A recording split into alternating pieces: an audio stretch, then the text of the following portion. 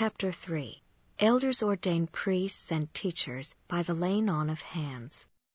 The manner which the disciples, who were called the elders of the church, ordained priests and teachers, after they had prayed unto the Father in the name of Christ, they laid their hands upon them, and said, In the name of Jesus Christ, I ordain you to be a priest, or if he be a teacher, I ordain you to be a teacher, to preach repentance and remission of sins through Jesus Christ, by the endurance of faith on his name to the end. Amen. And after this manner did they ordain priests and teachers, according to the gifts and callings of God unto men. And they ordained them by the power of the Holy Ghost, which was in them.